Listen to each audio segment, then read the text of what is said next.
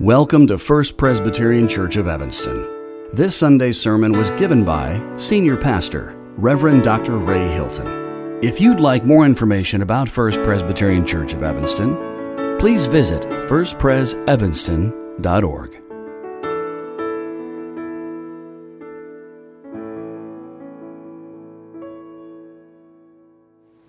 Our scripture reading today is from the Apostle Paul's letter to the Romans, chapter 12, verses 14 through 21. Please join me in a prayer for illumination. Lord, open our hearts and minds by the power of your Holy Spirit, that as the scriptures are read and your word is proclaimed, we may hear with joy what you say to us today. Amen. Romans 12, verse 14. Bless those who persecute you. Bless and do not curse them. Rejoice with those who rejoice. Weep with those who weep. Live in harmony with one another. Do not be haughty, but associate with the lowly. Do not claim to be wiser than you are. Do not repay anyone evil for evil, but take thought for what is noble in the sight of all. If it is possible, so far as it depends on you, live peacefully with all. Beloved, never avenge yourselves, but leave room for the wrath of God. For it is written, "Vengeance is mine, I will repay," says the Lord. No, if your enemies are hungry, feed them. If they are thirsty, give them something to drink. For by doing this, you will heap burning coals on their heads. Do not be overcome by evil, but overcome evil with good. This is the word of the Lord. Thanks be to God. Well, the Lord bless you. The Lord be with you. And thank you for joining us in worship this morning.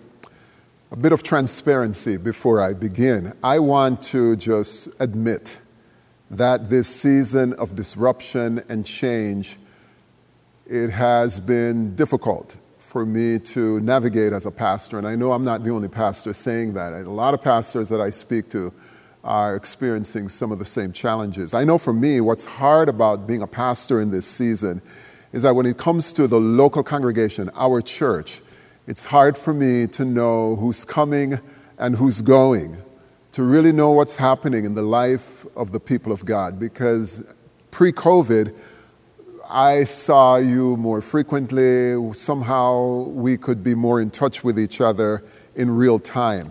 But I'm grateful to God for leaders from our Discipleship Council and our Community Life and Pastoral Care Council who are working on creating pathways and systems that will help us connect more effectively with each other.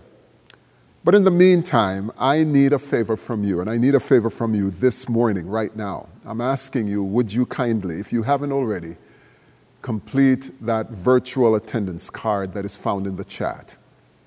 I want you to click it. I want you to fill it out, put your name in. If you're a visitor, if you're a member, I want you to complete that card and let us know that you're here. And here's why that's important. Not only does it let us know that you're here, but you also have a box at the bottom where you can fill in any comments or prayer requests or needs that you might be dealing with so that we can be more aware of what's happening in our congregation. We're a scattered congregation. We're a virtual congregation. We're still the church, but it's just a little bit dicier now to figure out what's going on with God's people. So if you could do that, I would really appreciate it. So today brings us to the end of our fall campaign, where we've been talking about filled up and poured out. And from September 13th to today, October the 11th, we've asked you to view your life before God as a channel of blessing, as a conduit of blessing. So the idea is that God is pouring into your life all of the blessings that God has given you, and God doesn't want us then to collect all those blessings like the Dead Sea. It comes in, it never goes out. That's not healthy. God wants us to be more like the Jordan River. God pours his blessing into us, and as a conduit, It pours out in service and in blessing to others. And everything in our path, everything before us gets blessed because of the way in which we allow our lives to be a channel of blessing to others. And during this past 5 or 6 Sundays, we were encouraging you in these various ways to love God. We encouraged you to love the body of Christ. We encouraged you to serve the body of Christ. We encouraged you to love your neighbor. And today, as we wrap up this series and this campaign, we're asking you to love the other, or love the stranger, or, God forbid, love your enemy. You know, it's difficult. After spending 5-6 weeks talking about Romans 12, it's difficult to know outcomes. What are the results? After 6 weeks immersed in Scripture in Romans 12, what's going on? Has anything shifted in your life or in my life? And I don't know how much I can add to today's reading. It is like the nose on your face. It is so crystal clear. It is so precise. It is so on point that there's a sense in which I can't add anything to it. But here's what I want to do. I want to encourage you in these ways. So Thomas Merton, that theologian, author, Trappist monk, he's no longer alive, he once said these words, something that I hold near and dear to my heart. He said, the first quality of a good reader is humility. Think about that. The first quality of a good reader is humility. These simple, powerful words that we're reading in Romans 12, 14 through 21 will be of no value to us if we do not adopt a posture of humility as we come to these texts. That we do not have this willingness to examine our lives, to examine our relationships with others, if we do not come with this attitude of humility and repentance as we come to the Scriptures, they will not do us any good. So what I'm asking you to do, not just in this moment, but even in the days to come as you read and reread these passages, that you will come as one who is sitting under the Word. It's like Mary sitting at the feet of Jesus, receiving from Jesus. I want you to come sitting under the Word, not above the Word, but let the Word of God search us. Let the Word of God know us. Let the Word of God examine us to see if there is any errant way within us. And I believe with all my heart that if we come before God trembling with humility at His Word, then these words will begin to shift our lives into some new ways. So Scripture has much to say about how we treat other people. I mean, that is like the bread and butter of Christianity. Christianity, maybe of all the religions in the world, is a relational religion. It's a relational way of following Jesus. And it's about how we treat people, how we respond to people, how we respond to the enemies that we have the way Jesus did. And so years ago when I read the book, The Brothers Karamazov by Fyodor Dostoevsky, I remember reading about one of the 3 brothers in the story, the brother by the name of Ivan, the brainiac of the 3. And he said something that I think is helpful for us this morning. He said, one can love one's neighbor in the abstract, or even at a distance, but at close quarters, it is almost impossible. And of course, the irony is that to love others in the abstract is not to love them at all. Love is always at close quarters. That's what makes it so hard, makes it so messy. Love is always at close quarters. It is always an act that is realized in the concrete and often ugly particulars of life. I hear somebody saying amen. Pastor, I know what you're talking about. So let me give you a couple stories that would illustrate what I'm talking about. Rabbi Hillel is one of the most important Jewish figures of all time. He lived and taught in Jerusalem at the time Jesus was said to be born. So here's what's cool about that. It's possible that Rabbi Hillel and Jesus were contemporaries, and Rabbi Hillel was incredibly influential. Stories of his teachings and his commentaries and his parables are still preserved today and are still being used today. Isn't that amazing? It's possible, maybe even likely, that this story of Rabbi Hillel was familiar to Jesus, and I'll tell you why in a moment. Here's how the story goes. So a Gentile came to Rabbi Hillel one day and said to him, "If you can teach me the whole of Torah while standing on one leg, I will convert and become a Jew." Rabbi Hillel, who is always ready for a challenge, did stand on one leg, and this is what he said: "That which is hateful to you, do not do to your neighbor." That is the whole of Torah. Now, Jesus said a similar thing, but he said it in a positive way, didn't he? He said, "Love the Lord your God with all your heart, soul, mind, and strength." And then he said, "Love your neighbor as yourself." The whole law is summed up in that. And then I read another story about the late Cardinal Bernardin, when he was the cardinal here in Chicago. About 25 years ago or more, he was accused by a young man named Stephen Cook of sexual misconduct. And in a speech given at Mundelein Seminary shortly thereafter, Cardinal Bernardin stood before that group of seminarians and soon-to-be priests, and he shared with them how devastated he was by this charge. He was so demoralized, he was so traumatized that he would spend many times in what he called a spread eagle position on the ground, praying and begging and crying out before God, because his life was so broken by the shame and the hurt that he felt by this accusation. After 2 agonizing months, Stephen Cook withdrew the accusation, and he admitted that it was based on false memory. Now, listen to me now. Who would have blamed Cardinal Bernardin if he had said, now that we know the truth, I'm going to retain a lawyer, I'm going to sue Stephen Cook to kingdom come for pain and suffering and defamation of character? Who would have faulted him for wanting to do that? Isn't that the American way? But the cardinal didn't do that.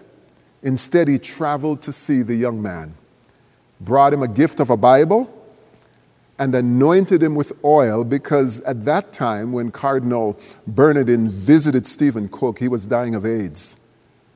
And the cardinal offered him forgiveness and love and tenderness.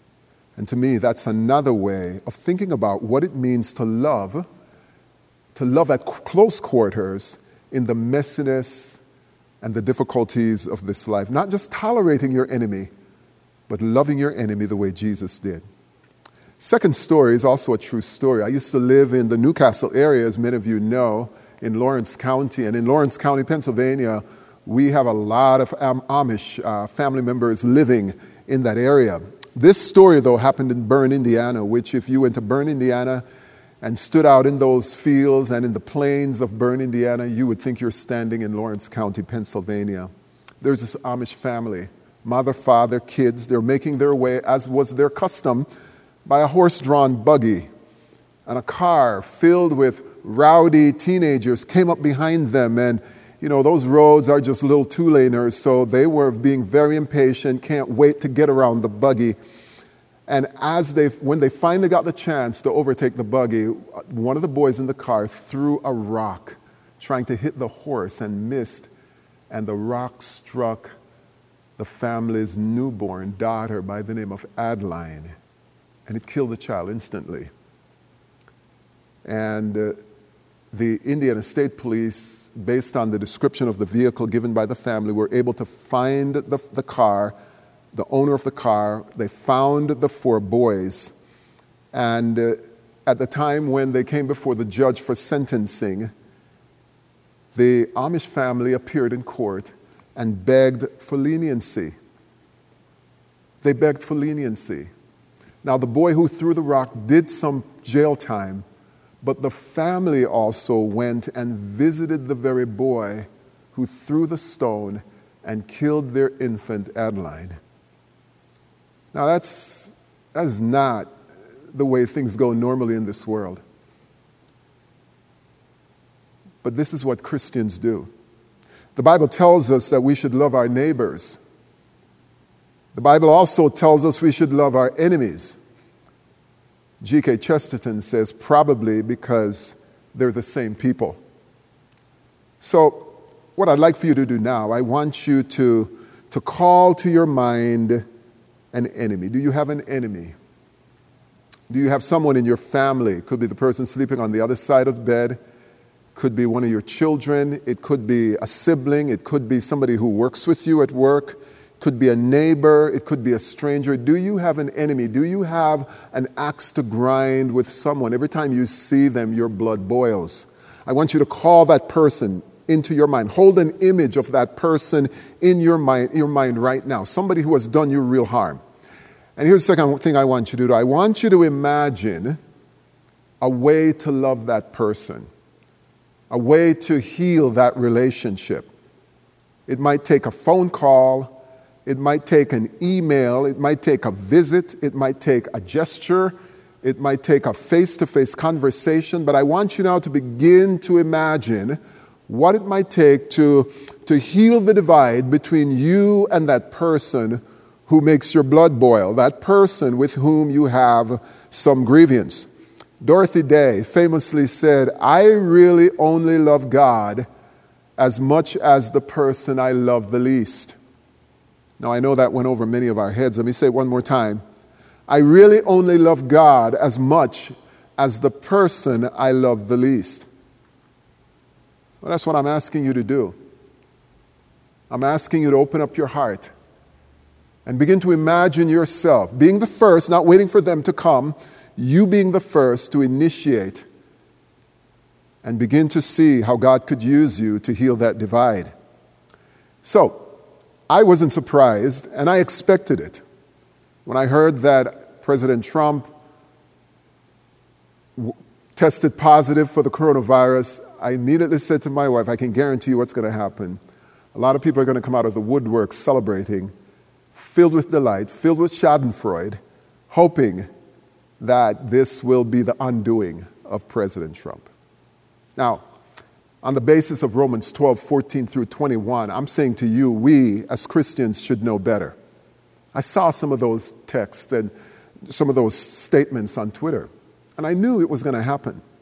But this is nothing new, right? Because I remember that the same mean-spiritedness, that same mean-spirited attitude was displayed toward President and Mrs. Obama. You know it. The same mean-spiritedness was displayed to Mrs. Clinton and to so many other people with whom we disagree. But I'm saying to you this morning that we're above politics, we're kingdom people, and therefore we can do better. We, the church, should be at the head of the line. We should be the head leading, not the tail that's following. We should be examples of what the kingdom of God looks like in the world and how we should respond with those with whom we disagree and have problems loving. So I want you then to allow these scriptures to expand your Christian imagination. That's the only way these scriptures are going to come home to us. And it's going to take humility, as Thomas Merton says, to allow these scriptures to shape our imagination so that we will even have the guts to act on them. So, now that you have the person you don't like squarely in your view, it could be President Trump, it could be Joe Biden, it could be your neighbor, your loved one, your father, your mother, that person with whom you work, that person you work with. Now that you have that person squarely in mind, I want you to imagine yourself pouring out upon them Romans 12:14 through 21. So let's just look at this now, and I want you to imagine with me you doing what the text says. So first prayer is Jesus wants you to, on the basis of verse 14, bless those who persecute you, bless and do not curse them. Can you picture yourself doing that with that person you're imagining right now? Verse 15, first prayer is Jesus wants you to rejoice with those who rejoice and weep with those who weep. Verse 16, First Pres, Jesus wants you to live in harmony with one another. Don't be haughty, but associate with the lowly. Do not claim to be wiser than you are. First Pres, Jesus wants you, on the basis of verse 17, to not repay anyone evil for evil, but take thought for what is noble in the sight of all. My brothers and sisters, family of God at First Pres, Jesus says in verse 18, if it is possible, as far as it depends on you, live peaceably with all people. Family of God at First Pres, Jesus says in verse 19, my beloved, never avenge yourselves, but leave room for the wrath of God. For it is written, vengeance is mine, I will repay, says the Lord. You still have that person in your mind? Keep that picture of that person there, because Jesus says, I want you to do this starting today, right here in verse 20. If your enemies are hungry, feed them. If they're thirsty, give them something to drink. For by doing this, you will heap burning coals on their heads.